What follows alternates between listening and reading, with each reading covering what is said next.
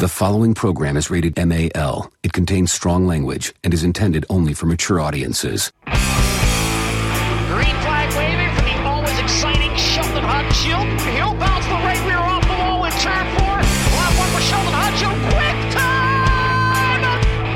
Off turn 4. Quick time. 10, 0, 3, 0. Second lap time for David is quick time. 15, 0, 2, 2. Lap number 1 for Kyle Larson. Quick time! It's a 10-145. What is going on, race fans? Welcome back to another edition of QuickTime, the podcast. We got the regular crew with us again, as always, on Tuesday nights. We took last week off, just kind of busy doing general life stuff. So I want to welcome everybody. If you guys are a first-time listener, make sure you subscribe to the podcast. Share it out with your friends, and if you're returners, like I said, share it out with your friends because that's the only way this thing's going to grow. So Brad Brown, the guy looking for a lawnmower right now, is joining us. Brad, how's it going? Pretty good. Cheers, everybody. Great Tuesday evening. I'm glad to be back, and can't wait to hash out this show today and see how it turns out. And along with Brad, we got Jason North back with us. Jason, how's life treating you? I have a working lawnmower, so excuse me. Home Depot special, baby, right there, $250 or maybe $260. I don't know what the hell it was. I bought it with my stimulus.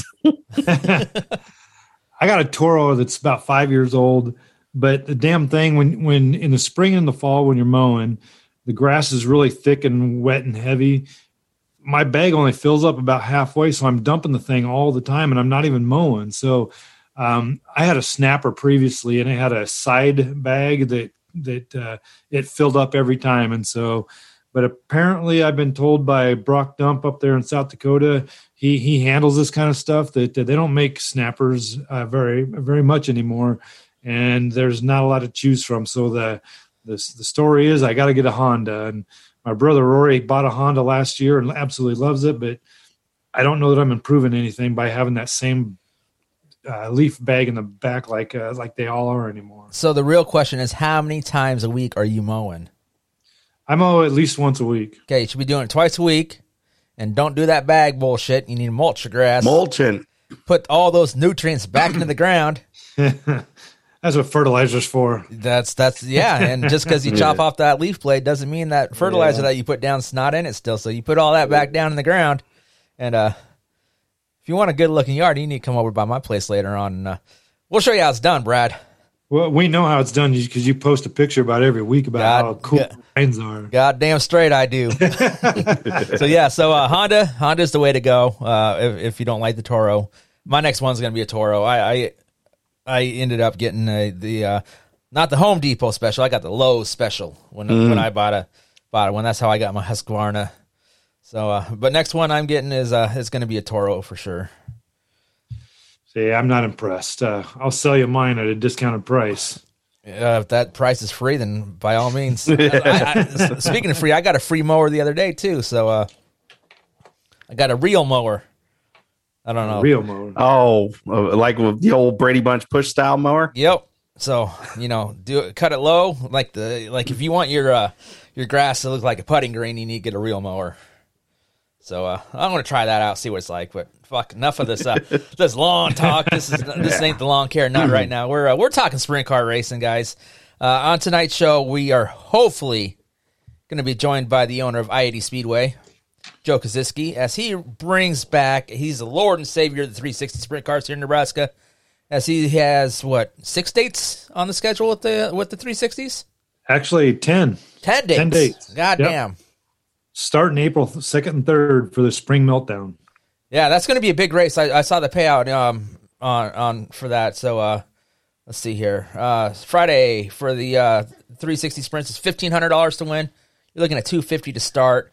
But on Saturday, that's where the big money's coming up. $2,500 to win and $350 to start. So pretty good payday for the 360s. Hopefully we can get a full field of cars out there, and hopefully all you race fans go out there and support Joe because he's definitely going out on a limb and trying to keep this 360 racing alive around here. For all those who are going on, why don't they run them here? Why don't they run them? Why don't they run them? What, this is great. This student, now's the time to show it. It's time for the racers to show up. It's time for the fans to show up and actually participate, because if we get another, 18 cars and 1,000 people in stands, it ain't going to happen anymore. So hopefully all the pent up demand that everybody says is out there and can support I-80. Done a lot for sprint car racing, done a lot for big shows. I mean, not to mention, is a huge late model show now, and the other events that he's running, World Outlaws, definitely stepping forward and really putting it out there. So best we can do is support that track. Well, after last year, so many people took the year off of going to races, and so now's the time to wet your whistle, so to speak, and get out there and support this. This is what I like about it, on top of the fact that there are 360 sprint cars. There's only 3 classes of cars every night, and so the Kosiskis do a great job, whether they have 3 classes or 6 classes. They do a great job of getting the program and rushing it through and getting done at a reasonable time. And to have 3 classes, I can't wait. I hope the weather's great. I hope the fans show up, and I hope the drivers show up to kick off this season in Nebraska. Yeah, Brad, you mentioned support classes there. That's going to bring us to our race topic of the day as we kick off the back half of the show. We're going to debate support classes. Do we need them for big shows? Do we need them? And what classifies a big show? So back half of the show, we're gonna debate that, and I think we're pretty much all going to be in agreement. But it'll be interesting to see our opinions on that. Yeah, for sure. There's a lot of opinions on Facebook and Twitter about support classes and how many is appropriate and which ones you need to have. But so we all know the purpose of support classes. We just got to we'll debate it and see how what our opinions are. Yeah, there's I haven't been in the promotion end of it. There's pros and cons, and sometimes they aren't quite the way you think they are. And again, we'll talk about it and hopefully get a lot of perspectives. And I don't say it'll never sell the debate, but it will maybe just lend some talking points and a little bit of experience from the knowledge. Group of us. We're going to drop some knowledge. We've all been to a lot of races, been on various ends of, whether it be promotion, covering, support, that kind of thing. So I'm looking forward to that discussion. Yeah, definitely. So since we were last on the air with you guys, we actually have some races going on. The World Outlaws was back in action down in Florida on a revised schedule. Friday night, they took their talents down to Volusia Speedway again, and we saw one fast-ass car down there, the 41 of Carson Macedo, picking up the victory. It was, I don't know if you guys watched the highlights of the race, but it was amazing. He started, I want to say 10th, and on a speed track like that, coming back from 10th to win it is really impressive. That guy, he could take that car anywhere he wanted to and make it stick, and he made it look too easy. And it's never easy against the Outlaws, but he made it look too easy to win that race. I think both nights he started relatively deep too, didn't he? Yeah. Yep. So.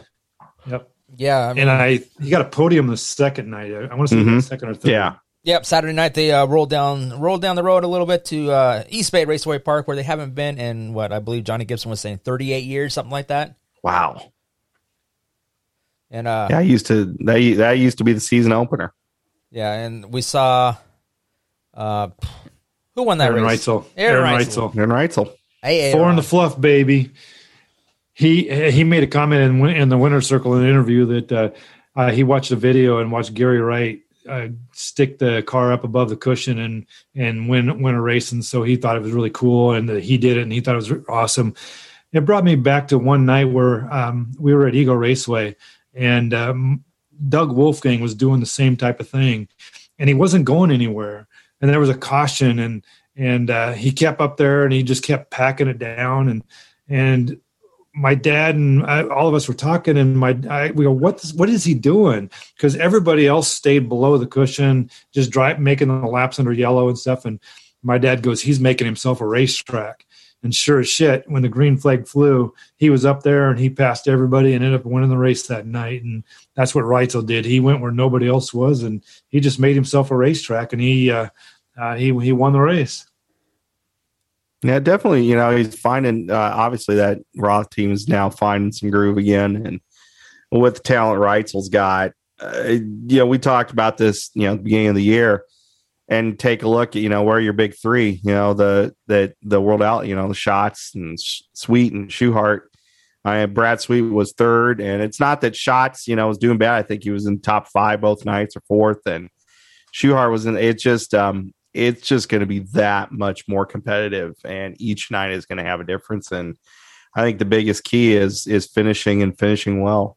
This is going to be a tremendous battle. And for whatever we saw Kyle Larson do last year, kind of just dominating there almost every time he showed up. I think you can pick the winner out of a hat each night. So it's going to be a good season. Yeah, definitely. I mean, you mentioned, well, first off, we're going to mention Kyle Larson real quick. He found victory lane back in the Cup Series, so congratulations to that. I mean, he's still continuing his winning ways, but back to the sprint car stuff. Like I said, it's going to be fun to watch, the Outlaws, because it's not just the top big three anymore. It's not like Steve, Sammy, and Mark Kinzer back in the day. So you can pick a winner out of the hat. There's no doubt about it. Anybody starting that top 10 could probably win a freaking race now. I agree. A couple of shows ago, we picked our top 5 finishers in the Outlaw points. Who did you guys pick? I picked Donnie Schatz. Who did you guys pick? You remember? I know I picked Schuhart too. I don't know. I have to go back and listen. I think I went with David Gravel. Yeah, I think I went with Schuhart as a champ. But okay, and here we are. Macedo was the fastest car last weekend, and he's leading points now too. I'm not saying we need to readdress this, because I think we made our points a couple of shows ago, but I think we may have underestimated that 41 car, because what he did this last weekend was very impressive, and Macedo did really well last year with Joe Gertie, the crew chief of that car. But now he's got a new man, and this is one of the better crew chiefs in the country, and so we may have underestimated that 41 car. What was the line? I think World Outlaws put out, like, Phil Dietz has put 5 people in 5 different drivers in victory lane in the World Outlaws in like the past 2 years or 3 years or something like that. Yeah, so, Phil Dietz is, I mean, he's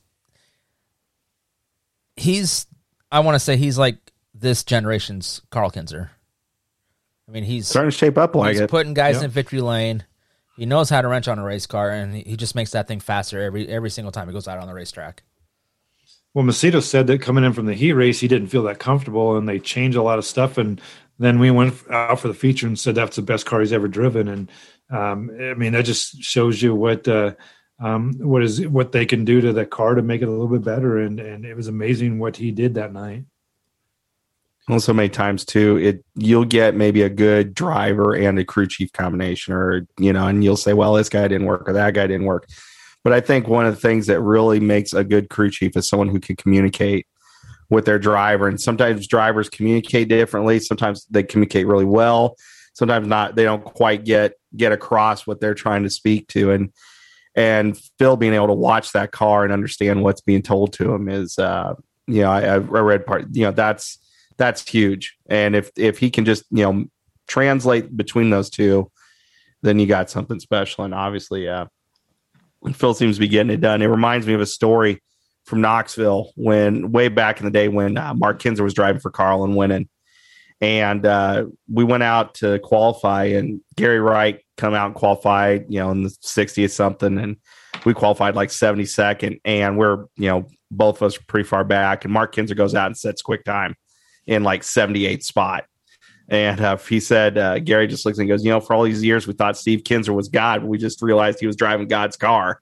So that just shows, kind of what these legendary crew chiefs can do. And so maybe we're witnessing that. Well, Phil's putting together a great resume, that's for sure. Yeah, I pulled up that article that you're talking about, Jason, where over the last 3 years, Phil's put 5 different drivers in victory lane, racking up 24 outlaw wins since 2018. So those drivers are Jason Johnson, David Gravel, Parker Price Miller, Carson Macedo, and last year for the one-off, Shane Stewart. I mean, he just jumped in that car and parked in the victory lane. True. Best ride Shane Stewart had all last year. Even though he was short year too. Car. Yeah. Pretty impressive. Yeah, speaking of crew chiefs, Brad, you mentioned earlier that there's been a crew chief change on the 18, the KCP car with Gio Scelzi driving it. Yeah, the early season silly season. Say that 3 times fast. Tyler Swank is no longer with the 18 car. He is now with Parker Price Miller, and Bernie Steuben is now with the 18 car, and they got rid of the J&Js, and they are racing Maxims now. So a couple big changes in the 18 car, and what all that did was produce a 3rd place finish for Gio Scelzi. So that's things seem to be headed in the right direction for that car. And they got a new paint scheme too. And I'm not an orange person, but I thought that car was pretty sharp with the orange and white color scheme. Yeah, and it's a lot. That says something too. They're dealing with a new engine too. It's something that nobody else is around with the Toyota power plant. So. Oh, true. Yes. So it's definitely got a lot of work out for him. But I'm impressed that he can come out there. This is the first year, and Gio's looked pretty solid in that car already with Toyota power. And if they found something new, then it's watch out. And then here we go. Let's throw another guy into that mix, no matter where he shows up. So yeah, very impressive. Yeah, very definitely impressive with Gio during that car. And as you mentioned, that Toyota thing, I think once the crew chiefs kind of learn that motor a little bit, I think they're going to be tough to contend with. So that's just my opinion. And there's factory backing too. I mean, they'll take that, whatever they can to make it work. So yeah, definitely. We got to mention some QuickTime Mojo. We had Shane Golovic on our last episode, I believe it was, and he parked it in Victory Lane this past weekend at Kern County out there in California. So it's good to see some of our good luck run off on some people, even after I botched the intro last week. Or 2 weeks ago. Yeah, that's all us, the QuickTime Karma. So if you want to win a race, get on the show. Let's see. And we probably list people to work for. So yeah, definitely. We had some locals racing, Brad. I know you mentioned Tyler Drucke and Jason Martin took their machines down south down in Oklahoma. Is that right? Yeah, they went to Oklahoma, and from my understanding, the OCRS Oil Capital Racing Series, they combine rules with the IMCA, and so now you can kind of run both of their rules. I'm not exactly clear on the whole thing, but Tyler Drucke went down there, and they got rained out Friday, but then they raced Saturday, Sunday, and Tyler went from 8th to 3rd in the feature on Saturday, and then went 18th to 7th on Sunday. So that was a pretty impressive run. He went forward and kept the car in one piece. And then Jason Martin, Jason had a little more difficult Saturday night in his heat race. He clipped a infield tractor tire and took him out of the heat race, and then he never made up a lot of ground in the B feature, so he finished in the B. But on Sunday, I watched the highlights, and he started 10th, I want to say, and he ended up finishing 2nd. It was a rubber down track, but before it got rubber, he was on the high side, and he was the only one on the high side, and he was passing cars left and right. But then there was a caution flag, and then he got settled down to 2nd, and that's pretty much where he rode it out. So 2 Nebraska cars going down to Oklahoma and having a pretty good weekend. Yeah, it's great that our local guys are getting their machines out and getting some laps in, because before you know it, we're going to be racing here in the Cornhusker State. Not that far away. If you're not driving a sprint car, it's starting within about 2 weeks. So yeah, I believe James Rowland was saying 12 days until the Nebraska Dirt Crown kicks off, yep. And that's modified and stock cars. I think I don't know. Modified stock cars hobbies. Yeah, I don't follow it that well too much, but because if it's not open wheel, I don't give a shit basically. But they're going back to Thayer County Speedway, so it's nice to see that track open up after almost a decade. I kind of want to go there just to say that just for that, yeah. And I saw that you posted some micro sprint stuff saying you need to go to some more micro races and definitely Hastings. We definitely need to make a road trip down to Hastings. And Brad, I think you should even join on that road trip.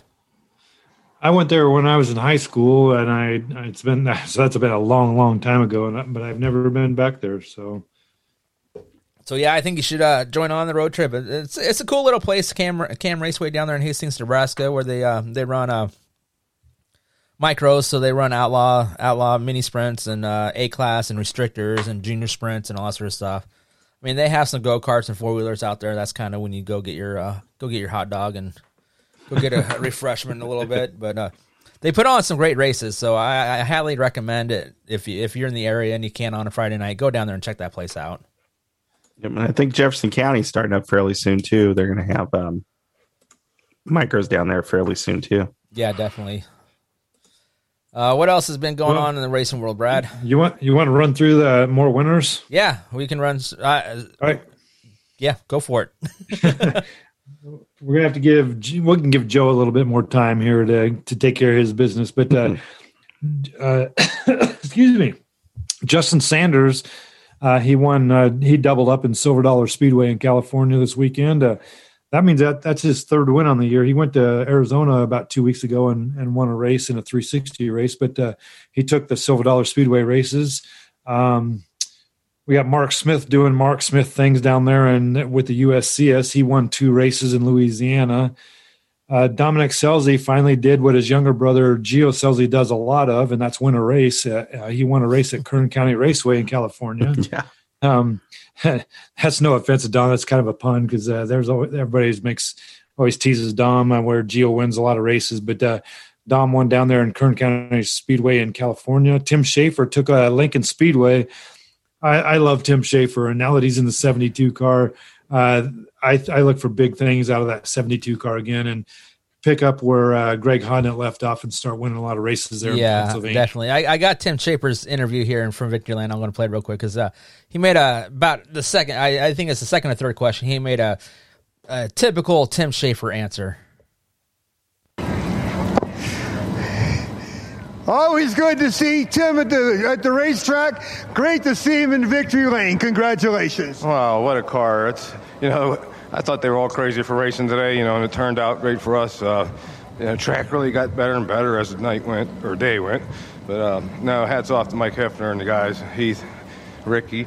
This one's for Greg. Well, absolutely. Certainly a big seat to fill, to say the least. But, Tim, you guys are off to a very good start this season. We really have been. It goes with communication and getting along. Me and Heath seem like we're hitting it right off the beginning, and that means a lot. Well, it certainly does. Now, of course, you and I were carrying on back earlier. I couldn't even remember where you were from. It's a Steel City outlaw. We got it. You are from Aliquippa, but you know what? You've been here in Pennsylvania over the years from time to time in different situations, and it's always good to have you back here. You're just one of the fan favorites here, especially at Lincoln Speedway. Well, I have a lot of family out here. Basically, they've been friends for 30-plus years. Sterling and guys back at the lounge. Yeah, at the lounge. Where are you headed to after the race here? Right to the lounge. I think so. I'm sure. Yeah, for those who don't know the lounge, Tim's going to go get a beer. That's what he's doing. We were talking about earlier who we're going to get to put on the show this week, and Tim Schaefer was brought up, but I was concerned because I don't speak Aliquippa, and I don't know that any of you guys do, and I don't know that we can understand Aliquippa, so I was a little worried about having Tim Schaefer on the show. Hey, but we all of us understand beer. So I think we'll fit right on in. Yeah. Yeah. Beer and racing. Go hand in hand. As we're all drinking right now. RJ Johnson won at Central Arizona Speedway. Johnny Kent won the OCRS race on Saturday. And Joe Bob Lee won the OCRS race on Sunday. So I don't know if mom and dad couldn't figure out a good first name, so they just gave him 3 of them or what. But Joe Bob Lee. Joe Bob Lee won the OCRS race in Oklahoma this last weekend, and that's pretty much sums up the winners list from this last weekend. Yeah, I mean, we had a full plate of sprint car racing on the docket. I mean, it's nice that things are starting to kick off down south as things warm up here, and I mean, they did race when it was 34 degrees out in Pennsylvania, so, I mean, we could do it. I don't think our promoter's crazy enough to do it, though. No. Well, today was 79. We could have raced today, but who races on a Tuesday? I don't know how they can keep those tracks in any decent shape. I know they can run it in the day, and maybe it's just because it packs down. But when that water freezes in there, it kind of pulverizes that dirt. So I always wonder how they can get those tracks in a raceable shape. So. I just want to know how cold Hats it is. off. I just want to know how cold it is when you have 140-mile-an-hour wind chill. It's interesting because Tim Schaefer said the track was good and it got better as the day went on, but Danny Dietrich had nothing good to say about the track. And Danny Dietrich doesn't have anything good to say most of the time anyway. So well, it all depends where he finishes. Yeah, if it's not in the number one spot, it's the fucking track. Yeah. Or my tires are shit, or my car was crap. It's never that I wasn't good enough. Well, hats off to him, man. Hats off that they can do that. So, have you guys ever been to Lincoln Speedway there in Pennsylvania? Nope.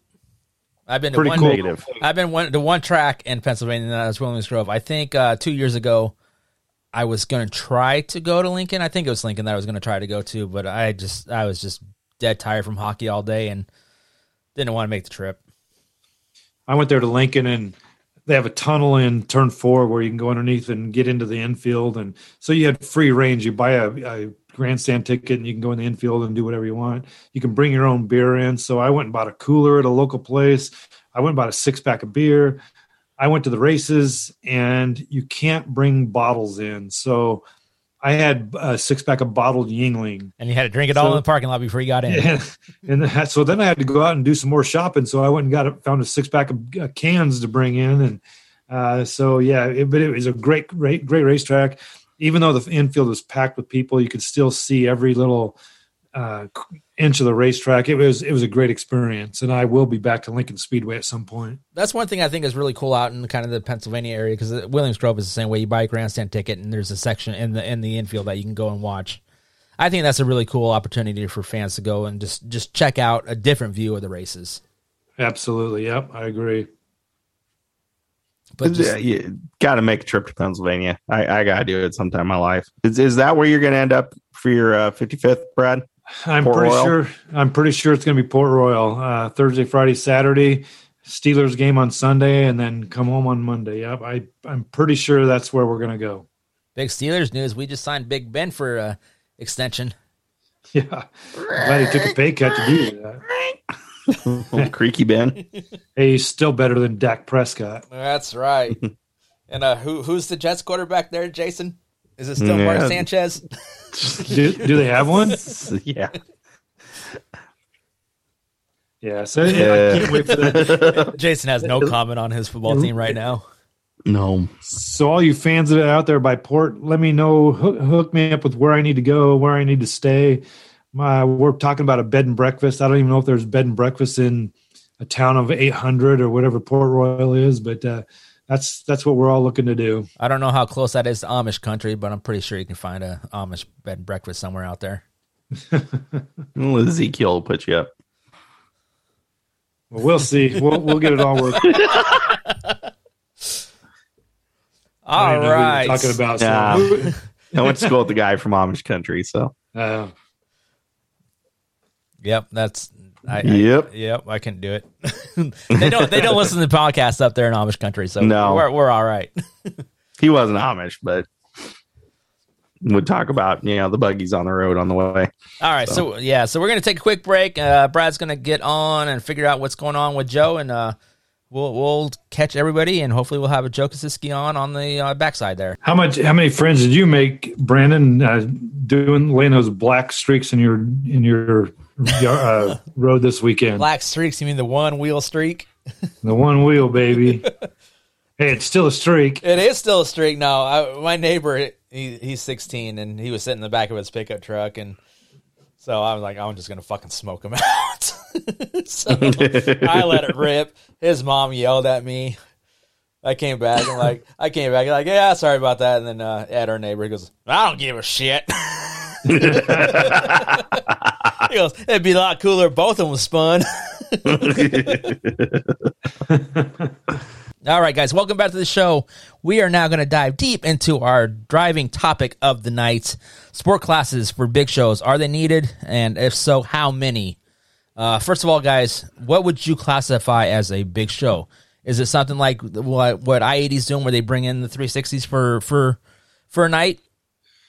Or would you say it has to be like a traveling series, or what would you classify a big show, first of all? I would think anything that's like an annual event. Let's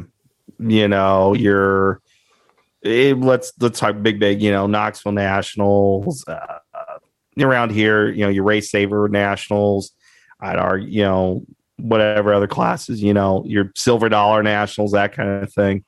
Those kind of events, World Outlaws, big show. All Stars, USAC, All Stars, yeah. I think if you're bringing in the national series of any sort, whether it be All Stars, USAC, Outlaws, ASCS, I would classify that as a big show.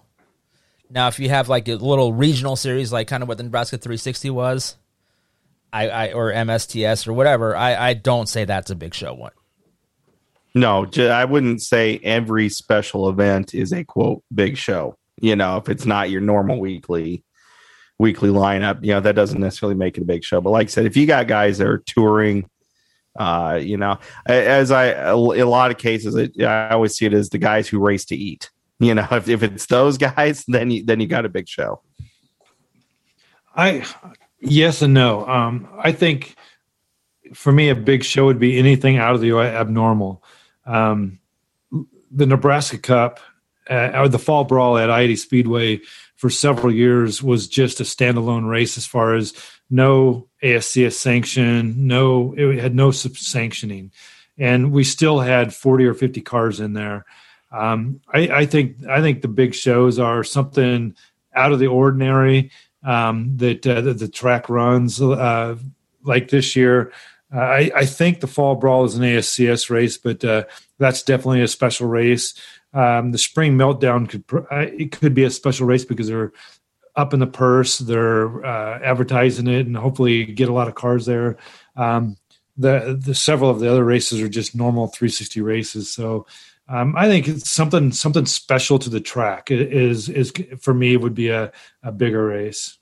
Yeah, I can see that. I mean, I would say if the race has a name, would it be a big show? But I see, now every weekend has a name, so yeah, you kind of throw that out. But like the Fall Brawl, I mean, not to pick on I-80 by any means, but it's the Casey's Midwest Fall Brawl, and that's ASCS sprint cars, and then they have 2 support classes: NASCAR Super Late Models plus the MS or MCSA, which I think is classic stock cars. The classic stock cars, yes. I think so, yeah. But I mean, this NASCAR Super Late Models, I mean, that's a headliner on. Well, yeah, that's what I say. Yeah, if you go to or the Super Late Models running in that Spring Meltdown, I mean, that's a touring series in itself. Yeah. Now that's basically, I forgot, IMCA West or whatever. There's 2 divisions of the West and East, so it's almost like 2 touring series coming in there.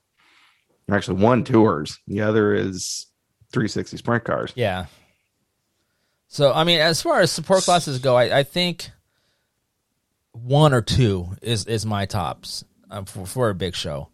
I mean, I'm going to hold Eagle as the pinnacle because when they had like the Outlaws out there, they had 1 support class and it was invite only. So you had the top 20 points of 360 sprint cars or the top 20 points of your IMCA modifieds.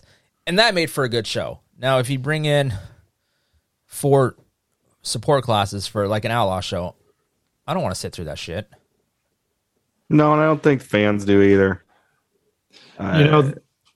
There used to be a debate even a couple years ago, and I know Kendra Jacobs in Knoxville posted this once, but how late do you want to be at a racetrack? And at that time, 2 or 3 years ago, I was like, hey, this is a night out. So if I'm there until 12, 1 o'clock in the morning, I'm happy with that.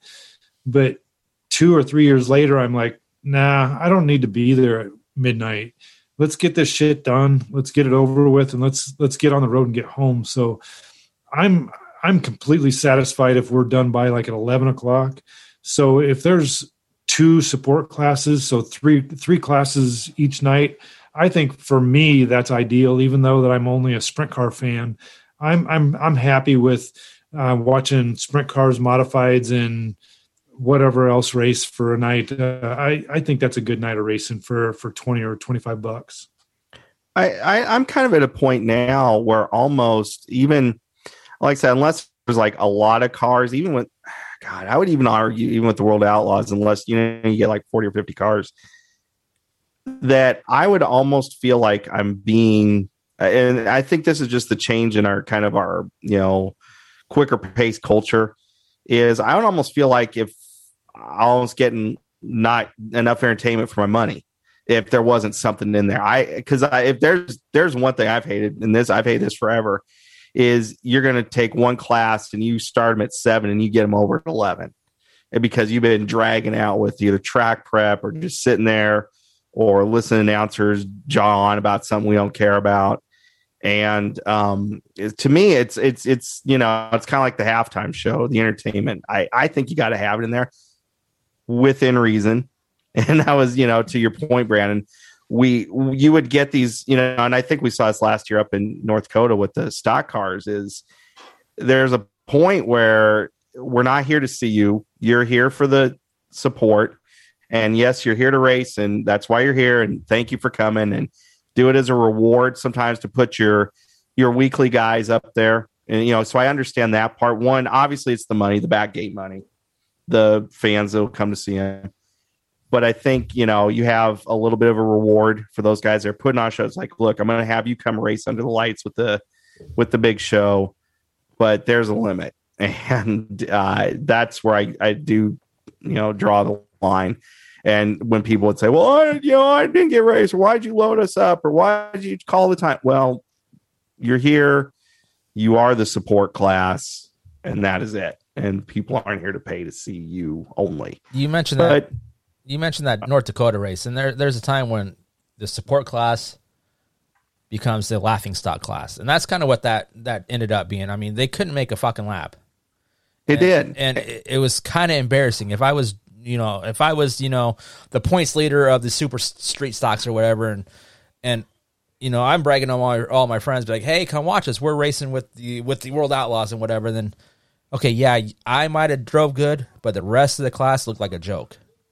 And that's why where I think you have to have that kind of limits. I mean, it would suck if there was like 40 of those cars there. I mean, you need to bring out the guys that are going to put on a good show. Kind of like I said earlier with Eagle, they brought in the top 20 in points, so those guys are going to put on a good show. And I think that's the big key, is if you're going to do it, bring out, say, hey, look, this is a class that races hard. They're going to be a nice show to have to fill in the time. And we used to have guys during the invitationals, that we would call them up and say, hey, are you coming? Confirm it. And to your point, Brandon, there are guys said, no, I don't want to be the second fiddle out there. I'm not there to be support. I'm not there to fill in the show. I'll come out when I'm racing for my points. Yeah, when I'm racing for points. And that was true, even on 360s. That was true for modifieds or whoever. It's like, I don't want to be the support. No. And I mean, I remember getting, calls from 360 guys says, no, if I'm running, I'm going to run with the Outlaws. I don't want to be the second banana out there. So I get that too. Well, I don't know. I think that the tracks need support classes for sure. I was talking to Tony Bruce Jr. once at Eagle Raceway, and this was when he was like his second or third year into promoting races. And we were out there just walking around and watching the track getting packed down a little bit. And we were talking about several things. And one thing he talked about was support classes. And he said that most people hate the tuners. He goes, I would have them at every one of my races that I promote. And I'm like, I said, why would you do that? They don't have a lot of fans. Tuners. Well, he said that they don't cost anything for the purse. You pay the winner $200 or whatever it is. They all bring at least 5 people to the pits. Grandma and grandpa go sit in the stands. So the number of people that the tuners bring to the racetrack is worth every penny of it. So he would have the tuners at every racetrack that he ever promotes. Now, that saying, he got out of the promoting business, so whatever that means. But I'm not a tuner fan at all, but I kind of agree with him for a very small purse and the number of people that they bring into the pits and the stands. it might be worth it. I don't know, but I like I said before, I think 2 support classes is about ideal. If you bring in the top dogs like the Outlaws, I think there's no support classes. People come to watch the Outlaws, and that's it. And so bring the Outlaws in, put on a great show, and send them out hungry for more. So that's what I think anyway. I think there's a degree of hedging your bets on a special show. So you've got to, you're laying out a bunch out there with purse. You're trying to get tickets in there. And I think with those support classes, people are trying, he's like, look, I got to at least cover my losses or cover something. And by doing that with the support class, they can kind of minimize the losses. And if it isn't a loss, then, it's gravy on the end, like you said, Brad.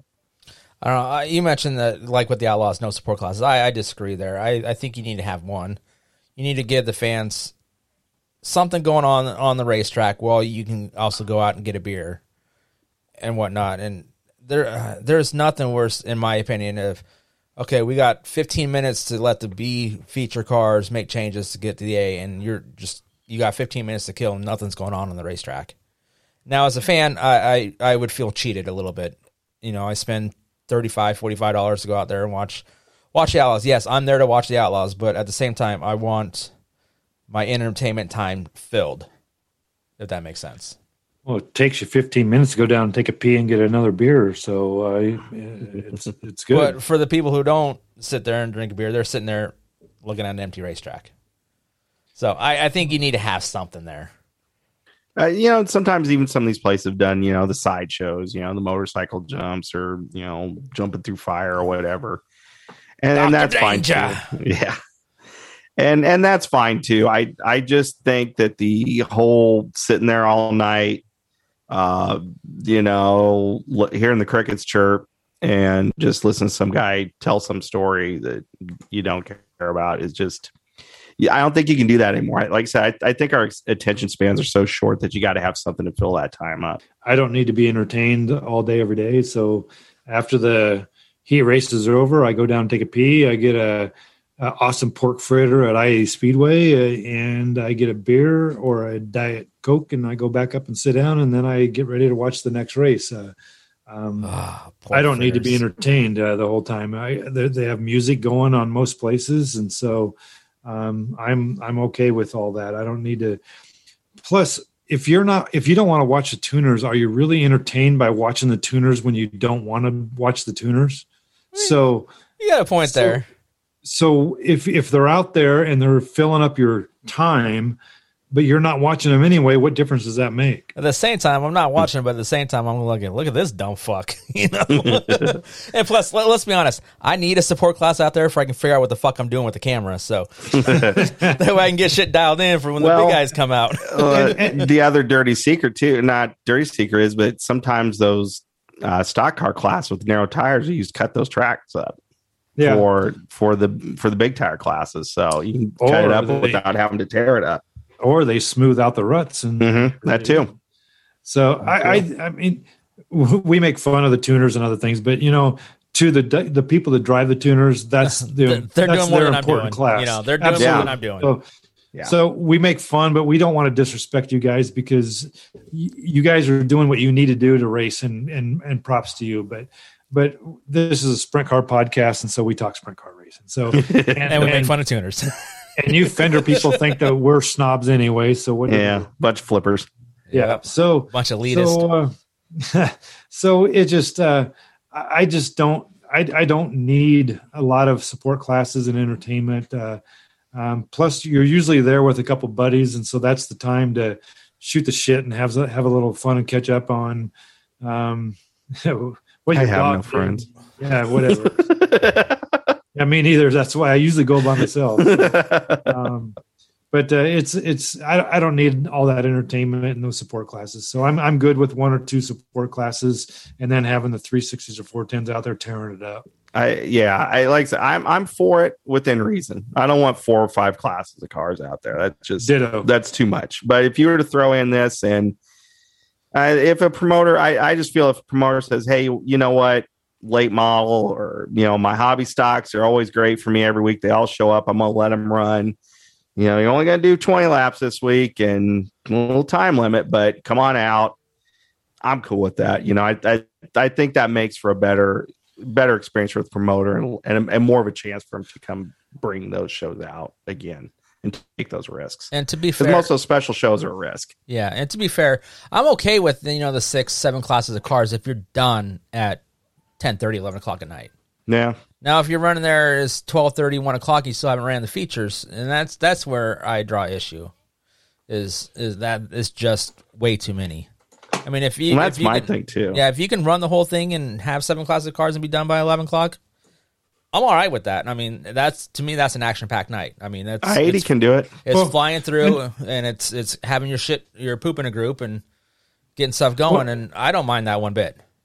And that brings up a good point. Rob Reeson, he's a retired freelance auto writer up in Sioux Falls, South Dakota. I guess he's retired to Rapid City now, and he lives in a beautiful place that overlooks a lake. And but he went down to Florida, and took in a lot of Florida speed weeks and so forth. And last week he went to Louisiana, and he went to a race, and there were 9 classes of cars. He left. He's a sprint car fan. There were 33 sprint cars there that night. He left before the features because he was exhausted. He was tired of watching cars that he didn't care about. It was cold and it was late at night, and he didn't want to stick around. And so right there proves that too many support classes can be detrimental to your race. And Rob left before the features, even though he drove to Louisiana to watch this race. He was done with this. So too many support classes can be detrimental to your event that night. I was that way with like the Cornhusker, and again, not to it's not a diss on I-80, but they run every track runs kind of these backgate specials, each year where they just load up everything either toward the end of the year, beginning of the year, get some money rolling in. And I was that way. Like 1 year it was like a Cornhusker Classic, and we were about, I think it was 7 or 8 classes, and I 3 or 4 into it. And by then it was like 10:30, 11 o'clock, and I'm just like, I'm done. I'm tired, And I think, like you said, Brandon, if you can click them off in 4 hours, great. If you're running more than that, you're running way too long. And I guess that's my feeling is what's the total length of the show? And I think anywhere for me, it's between 2.5 to 4 hours. Less than that, I feel cheated. More than that, I feel like it's just excessive.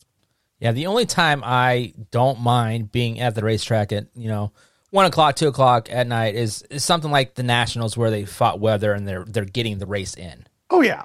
So I mean, if it's a big show and whatnot, and they had a have some adversity or something like that, then I don't mind it. But if it's a weekly show and I'm still out there at 2 o'clock in the morning, I'm heading home. I'm old. I'm tired. It's got kind of a novelty factor to it, when it's running like that. You 2 in the morning, starting the A feature or whatever. Goddamn, we're gonna see the sun come up. Here we go. Flag. Yep. You guys, I've made my point very clear about my 305 opinion, but on top of that, if Eagle Raceway did not have 5 classes of cars, is it 5 plus the 360s, or is it 5 including the 360s? 5 including. Eagle doesn't run 360s. See, I'm sorry, 305s. Yeah, you'll get somebody on message board tell you, we'll run 360s. Well, if it was Roger, a 305s, never run that at the racetrack again. There's the dead horse getting beaten. If it was 305s plus 2 classes, I might go out there on a Saturday when I don't have anything going on. But honestly, I don't want to watch the other classes of cars to watch the 305s. It doesn't do enough for me. So it's probably more of a, I don't know. I don't mind the 305s because I go out to watch the 305s in September during the IMCA Nationals. But I don't go during the rest of the year because I don't want to watch the rest of that stuff race. I don't have any interest at all in it. Well, so, Brad, what you need to do is get you a group of friends. You're a likable guy. So when that other stuff goes out on the racetrack, that's when you go out in the parking lot, you get hammered, you come back in, watch the races, and you go back in the parking lot afterwards and you flip shitters in the parking lot like I did. I don't want to end up in jail in Plattsmouth. It's kind of funny because I'm going to end up talking out both sides of my mouth here. I think there, if I would put a limit on it, it'd be the total number of cars. Because if you get something like the Race Saver Nationals, I get it, but I hate that he runs support classes for that, because you have like 100 sprint cars. I mean, that's enough. And to my point is, you got something going on for hours, and then I'll sometimes be a little critical of Eagles show, because it's nothing but just running and running and running and running. There's no break. We need to pee down in the infield, so we need to get across the racetrack, sir. So he's like, well, God, Jason, I thought you said you want to be entertained. Which I get, but that's where I draw. So maybe it's just kind of a number of cars. Like I said, I don't like having the sport class, especially on the final night of the Race Saver Nationals. I just think that's totally unnecessary. Yeah, I don't know. I don't know why you would have a support class when you have 100 sprint cars in the field. That's the main draw for that night. I don't understand that at all. Yeah, it isn't like you're trying to fill, you got 20 or 30 cars and you're trying to fill some time up. It just, you got 100 cars. You're good. Yeah, you're right. Yeah. It is a back gate special right there. And in reality it is. And a lot of not to diss it by any means, because it's how they make money. The Race Saver Nationals is by far one of my top 5 races of the year I get to go to. So I think it's fun. All the cars and that. I think it's fun. I think it's fun. It's fun to hang out with you guys. To me, it's kind of like a Knoxville Nationals. You get to see a group of guys once a year, and that's when you guys all get together. Mm-hmm. So you only go to 6 races a year if that's your top 5? You're missing out, Brad. I'm sorry. And Mister, I don't go to that many races. I probably have more races this year than you do. I go to about 20 a year. I remember there was a day when I went to could get to 60 races a year. Not anymore. Yeah. I understand. I completely understand. But those days are long behind me. Yeah, but no, I get to 25, 30 races a year. Doing more with the family. I'm going to get out more this year and try some new things. So, but yeah, I mean, like you said, those backgate specials are, I can tell you that for Eagle, that's Roger's home run. That's where he's going to make that money. That's, and I-80 has theirs, and these are the things that keep these tracks running and, keep them going through the lean time. So I understand it. I just wish it's a balance. I think that's it is. It's a fine line. It's a balance. Yeah. It looks like, but Brad, I don't mind him. It looks like Brad's over there on the phone. Any word from Joe? I just texted him and asked if it's if are you even close to being ready. The fact that it's 8:00 and we haven't heard anything, I'm going to say it's probably not going to happen tonight. No, I'm all right with that. We'll try. Maybe the third time is our lucky charm with Joe. So so he's a busy man. He definitely. Maybe we can tape it on Wednesday or Thursday, and then we can just edit it all in together. Speaking of taping things, we need to get together and tape a 4-hour-long conversation with the one and only JJ Riggins here pretty soon. Hey, on a night like tonight, we could have easily done it. We could have spread out in the garage. We could have had I'm all ready for that. I think the fans will love a night on the mic with JJ Riggins. Legendary. I mean, we're going to hear some stories. Legend. Wait for it. Dairy. Joe says 5 minutes. Oh shit! All right. We'll kick it here for 5 more minutes, and actually, you know what? Let's just take a break here real quick. My beer's about empty. I think this is going to be a 4-beer podcast tonight, boys. And guys, welcome back. We are now joined on the phone with the owner of I-80 Speedway up in Greenwood, Nebraska, Joe Kosiski. Joe, I was going to lead in with a little audio clip with you. But when I typed in your name on YouTube, the only thing I could find was a commercial for colon cancer about 10 years ago. So I kind of skipped that a little bit. But so Joe, big things coming to I-80 Speedway. You just recently added 360 sprint cars for 10 nights out of the year. As sprint car fans here on the podcast, we got to thank you right off the get go for keeping 360 racing alive here in Nebraska. I appreciate it, but I believe there's a need for the 360 race cars. They're still part of the love of a lot of us fans as well as track owners also. Joe, with the state of 360 racing in Nebraska, there's not a lot of 360s anymore, and it seems like they keep dwindling. Do you have concerns about the number of cars that are going to show up at your events? I know your fall brawl, and then in October 1 and 2, you're going to have a big show there, and then your April 2nd and 3rd race, your spring meltdown, you should have a pretty good car count. But are you concerned at all with the car counts, and are you working with other organizations to try to get a good car count to show up at that track? Because what you guys do at 360 Racing is very impressive, and the night is usually a pretty spectacular night. Well, until I can have time to talk to the guys, when we get here in April, if it would weather out, and I have to have a meeting with them or a few things like that, and ask them to, see what their idea is to help us get a few more cars at them. Other 3 or 4 events we have, about once a month there through the season. I'm a little concerned, but I'm not real concerned because I believe there's enough race cars. I think they just have to want to race all at the same time. I don't know how you can convince them to want to be able to all do just that, if you know what I'm saying.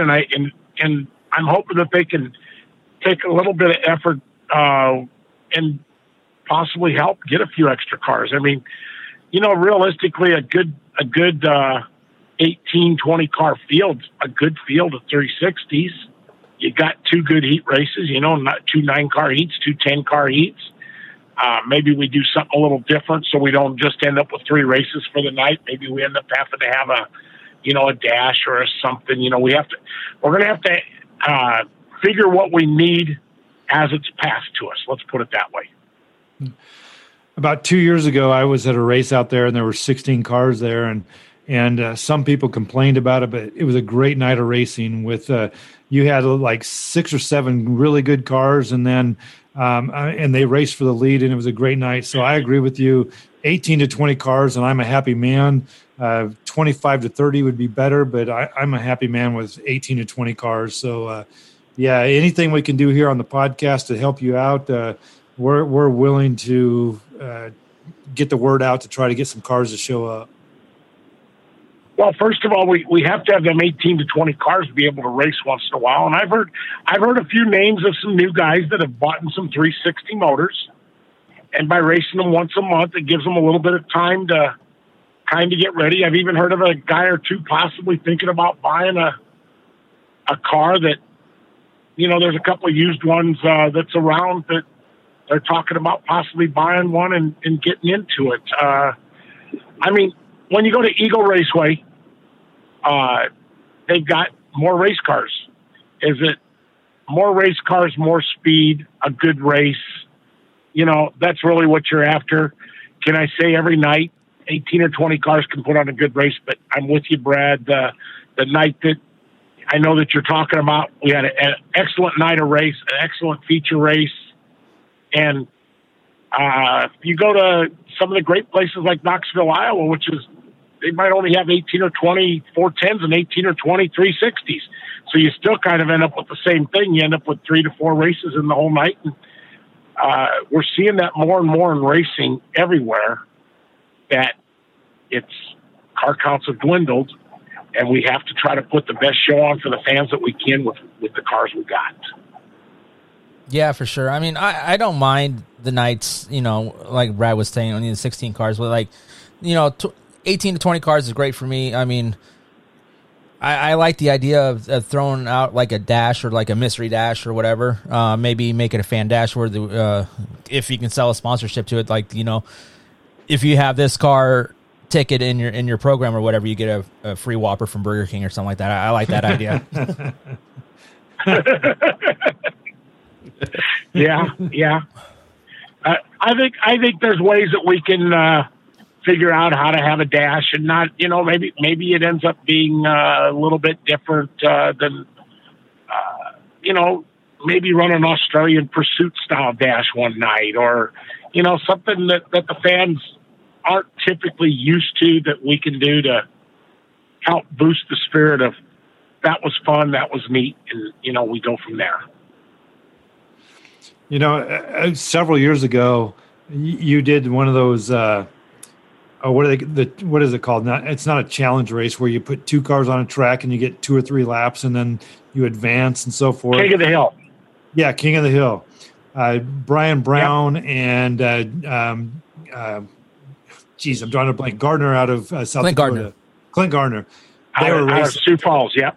Yep, they were coming down the backstretch, and Gardner kind of washed up and took Brian Brown out and destroyed his car. As a driver, I'm sure that they're not big fans of that, but as fans, we absolutely love something like that to happen. Not to crash the race. It's a challenge race, and when they're close, it's amazing what those drivers can do to put on a show for us fans. Yep. And every once in a while, that's what you got to do. You got to try to put on something that it's a little bit different, and maybe we'll be able to say, hey, guys, this is what we want to do. That's what we're going to do this week in order to try to get a little bit more racing so we can give it out to the fans and let them have a little bit of fun with it, I think we can make it work. I think we just have to have a few ideas and see where we're going to be when it comes time for the 3 or 4 shows that we could possibly be a little bit light on cars. Joe, what is, you talked about car count now. What are, and you're one of the first promoters we've had on, what are some of the challenges that you're facing, as we're going, not just, post-COVID and all that, but some of the challenges you're facing as a promoter nowadays to kind of keep fan interest, the racer interest, and we're, it looks like we're starting to see kind of a resurgence in the cars. But what are some of the challenges that you're facing, as a modern day promoter compared to, when you raced and when, you, and even when you took over the track? Well, some of the challenges I'm seeing today, a lot of promoters want to say that your social media is a killer. Your social media can be a killer. The guy that goes home and says, there was only 18 cars. It was a terrible show. Was it a terrible show, or was there only 18 cars? Which one are you really trying to say? And they have the right to say if they're not happy, that's all right. But why are you not happy? Did you not get a good race in front of you? Did the promoter try to just take your money and send you home? What was the reason? So social media is a win and lose at the same time. We all use social media to try to help push out the good things. So yes, we do have to suck up some bad things, but is the bad thing something that you want to do to destroy the race? Like I say, you can say, well, I only had 18 cars. It was terrible. Back to, it could have been a 2-car dash for the lead for the last 5 laps and done 10 crossovers. Was it really a bad race because there was only 18 cars there, or because there was only 12 cars there? Put it all in perspective and feel, was your $12 or $15 worth the money it cost to get in? Was it as good as going to a movie? And then put out your social media thoughts. And, did the promoter try to do something to make it to a race for you, even though maybe you didn't think it was the greatest? Did they try to do something? Let's say Jack Dover won 3 features in a row, and the promoter comes in and says, I'll give you $500, but you're going to start last. Can you do that in a 20-lap feature or a 25-lap feature, whatever the number may be? At least the promoter's trying to do something to help make it worth your time being there.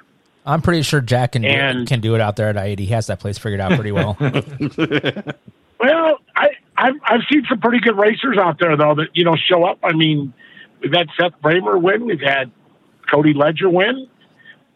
We've got some pretty good guys, so it doesn't always mean that he's always going to win either. No, definitely not. Yeah, Matt Jewell kind of owned the track 2 years ago.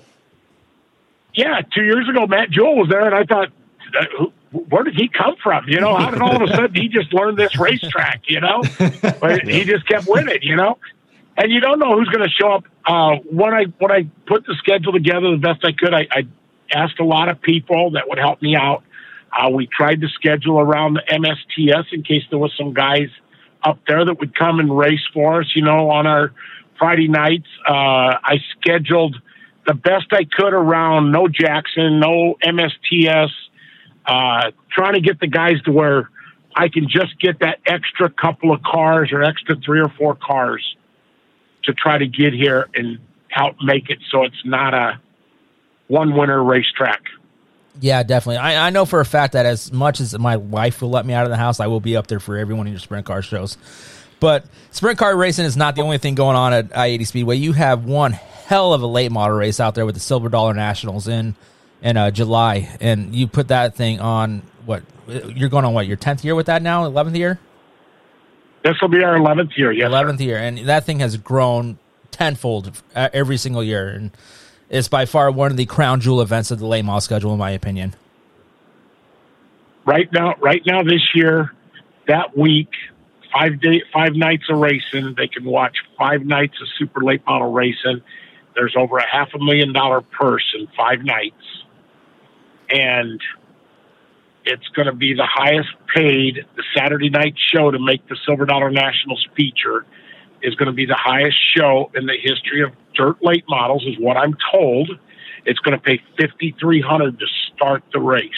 Woo-hoo. So 30 cars, and last place is going to get $5,300.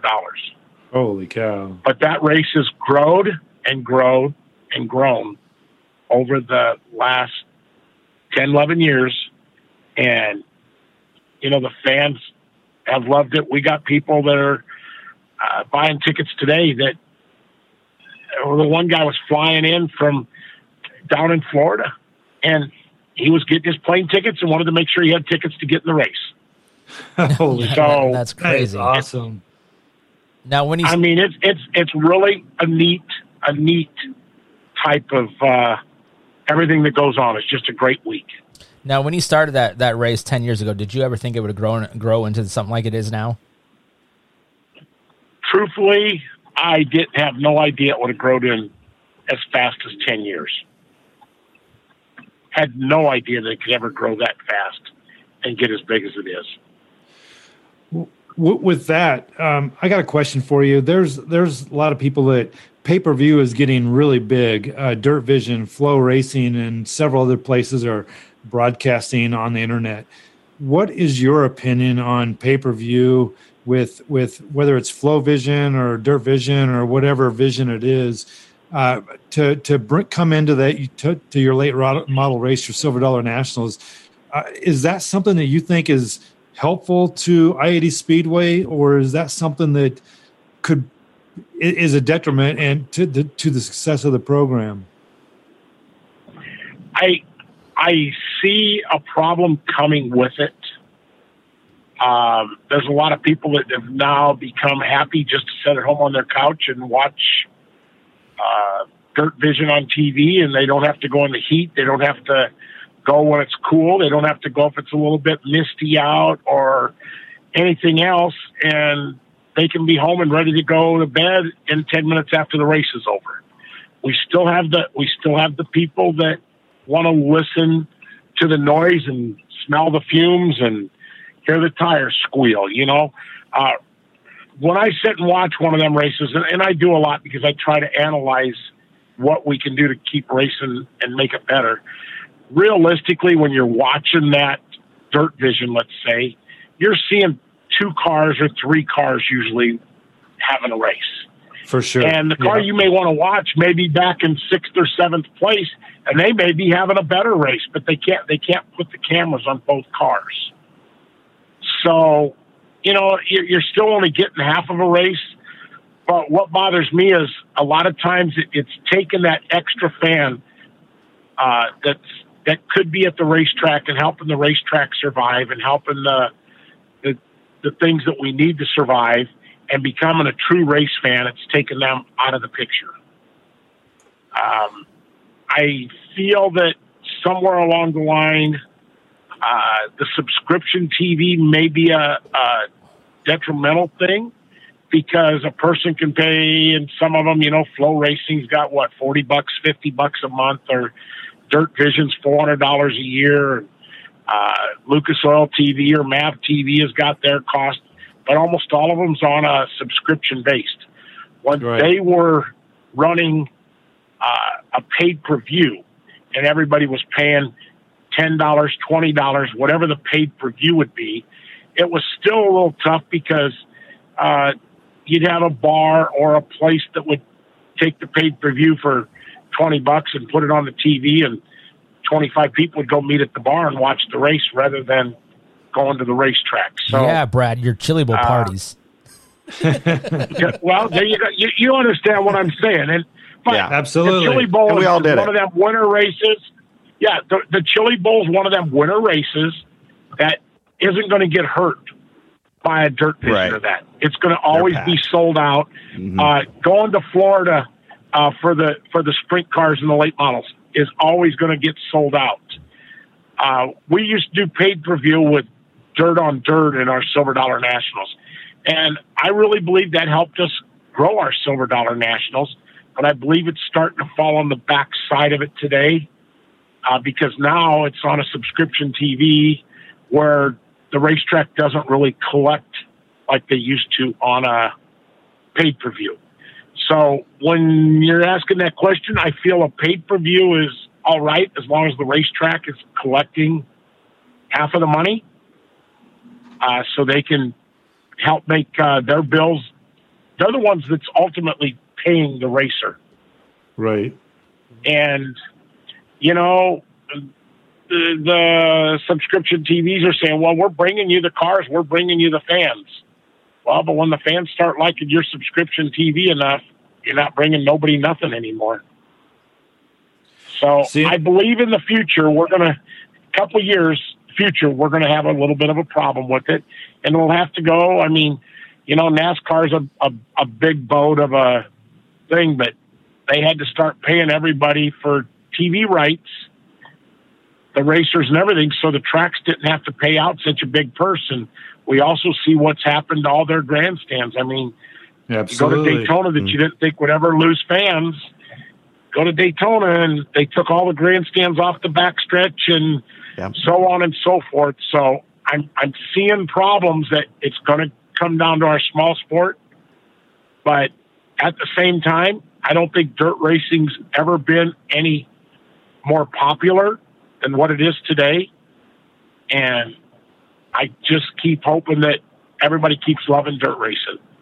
While I'm on this earth and when I'm gone from this earth, I hope that dirt racing keeps going.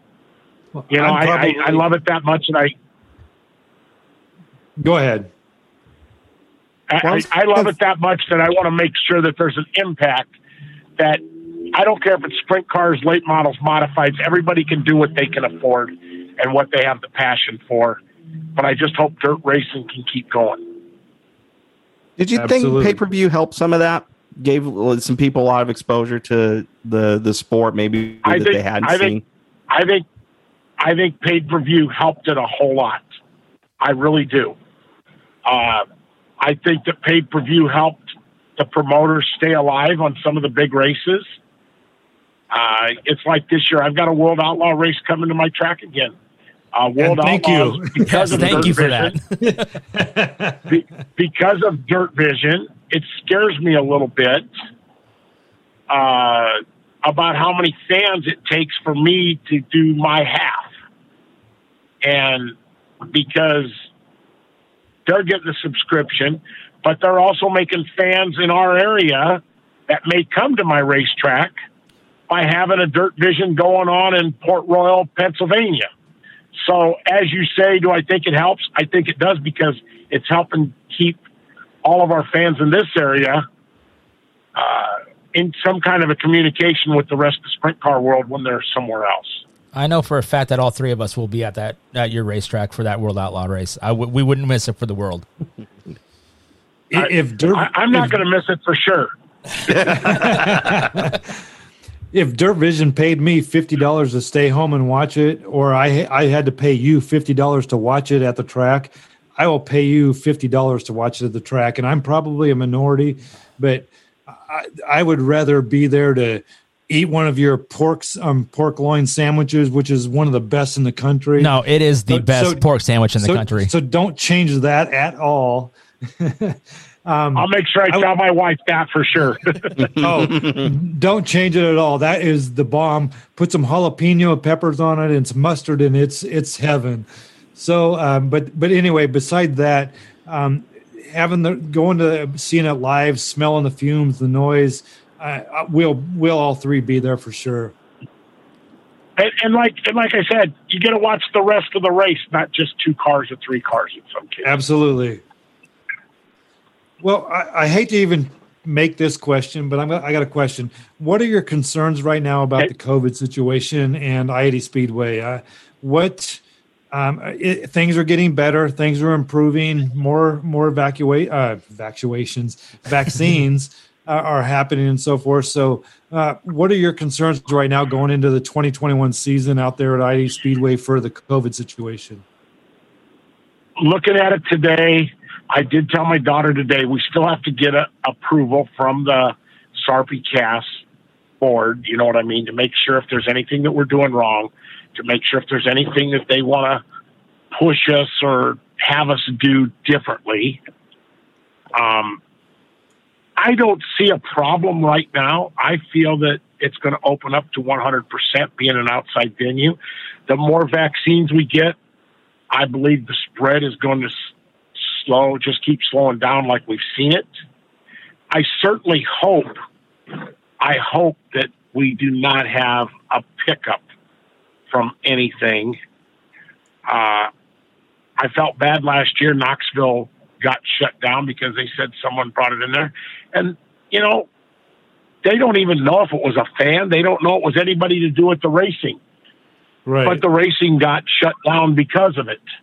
You know, and that's almost wrong. It could have been anybody driving through that town that stopped at a Casey's and I shouldn't use a name of a gas station, but they are one of my sponsors, so I want to make sure I use Casey's also. Drop it. You know what I'm trying to say. Yeah. You know what I'm trying to say. They grabbed the gas pump. They've done different things and possibly spread the germ, and it got spread there. Yeah. Okay. It doesn't mean they're bad people. It doesn't mean anything was wrong. It just happened that day, you know? Right. I think we're in a great situation compared to a year ago. That's what I'm going to tell you about the COVID this year.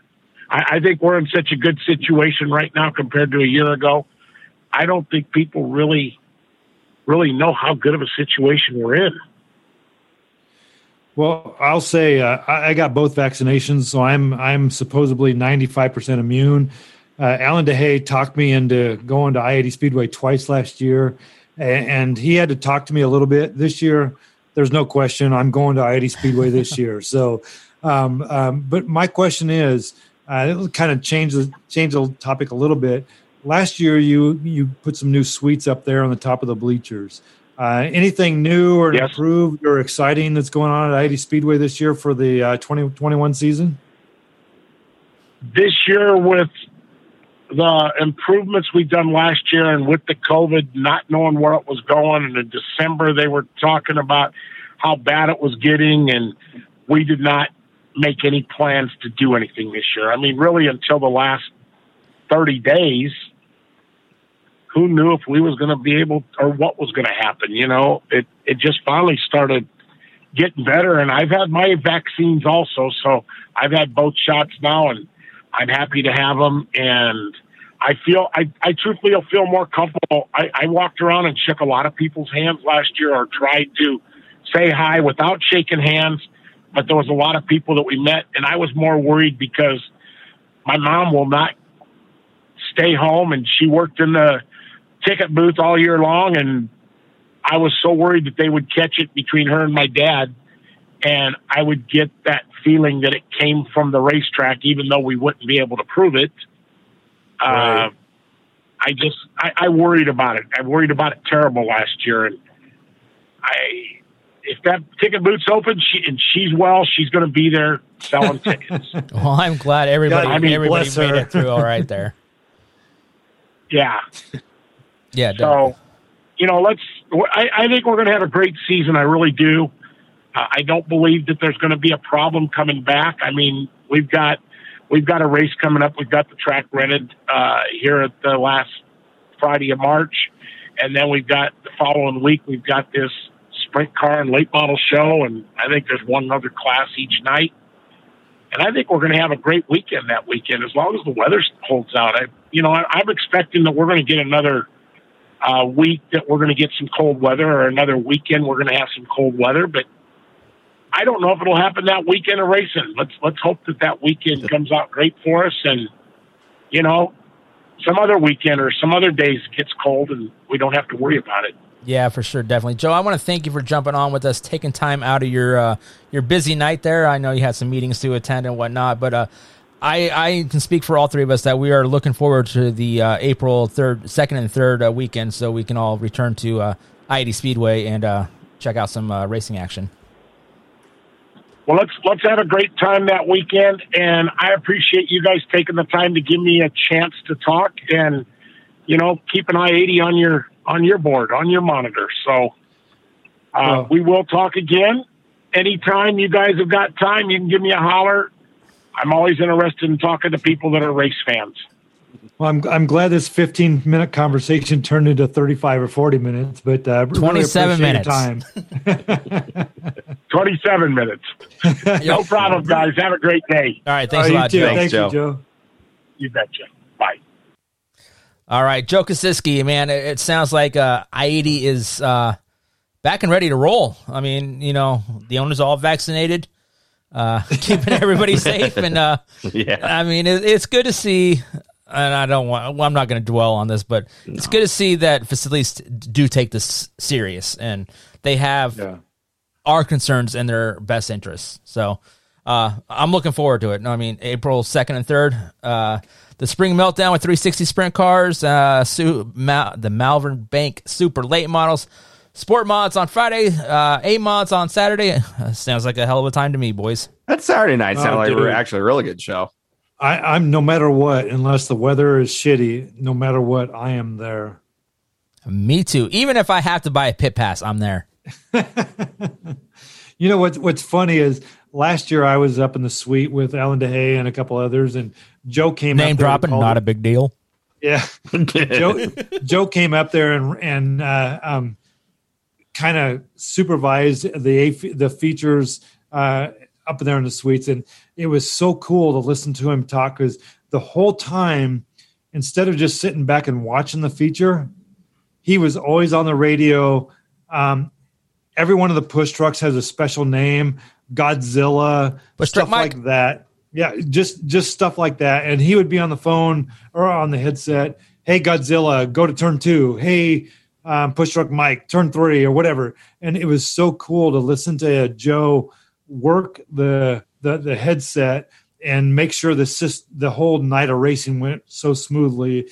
I was super impressed with it, and I was glad I got to experience that night. Yeah, definitely. Those racetrack promoters, give them shit all you want for, like what Joe was saying, it was a bad night of racing, but you got to say why. But they are some of the hardest working people out there. Oh, for sure. Yep. And you can't find anybody that, find very few people love racing more than the Kosiski family. No, definitely not. And across the board, I mean, yeah. I think, isn't the grandson that's racing now on the 53 or the 52? Andrew is Joe's son, I believe. And he revealed a new paint scheme. It's all white with a little bit of blue. It's kind of sharp, and it kind of goes against the Kosiskis. Usually they have red, but I can't wait for the I-80 Speedway to open up and go out there and support them. And I'm not a late model fan, but that Silver Dollar Nationals might be on my bucket list. You're not a late model fan, but you grew up at Mid-Continent Speedway in Donovan, Nebraska, where they raced late models. But they had the 302 sprint car races there. See, that's the thing. I never saw a sprint car race there. Yeah. But I grew up. Dude, Dean Warden and Wilbur Hecky dominated. I shouldn't say I never saw a sprint car race. I saw the last sprint car race there ever. But no, I'm going to confuse a lot of people, because while we were talking with Joe, I was building the graphic for this week's episode, and we have a late model on the graphic this week, so we're going to confuse some people. So it's all right. Put a sprint car on there too. No, I got a photo of Joe Kosiski out there wheeling that 53 machine out there at I-80 Speedway back from 2010. Oh, really? Yep. Cool. So yeah, I think that's going to wrap it up for the night. Little things went a little out of order. we didn't do the back half of the show with our driving topic of the night. We kicked things. We wrapped things up with Joe Kosiski. So, guys, I want to thank everybody for sticking through it this whole episode. If you made it this far to the end, you want to leave a comment or anything like that, leave a comment on our Facebook page, on Twitter, QuickTime Pod, or hell, give us a call 402-937-9003. Especially if you have ideas for a bed and breakfast for Brad. Yeah, Brad needs a bed and breakfast in Pennsylvania. Someplace classy because he's taking his lady friend with him. And my daughter, so it doesn't have to be that classy. And his adopted son, which is me now. Speaking of your daughter, she just had a birthday, so let's give Kaylee a birthday shout out. I know she probably doesn't listen to this. 24 years old, and no, she doesn't. It should be a requirement. So anyways, happy birthday, Kaylee. Hopefully we get to go to race again, because anytime you and your dad at a race, it's a pretty good time, because we get to make fun of your old man when he's hammered. And I'm happy to be the topic of all the conversation. All right, boys and girls, that's going to do it for this week's episode, and we will catch everybody on the flip side. Cheers, everybody. Good night.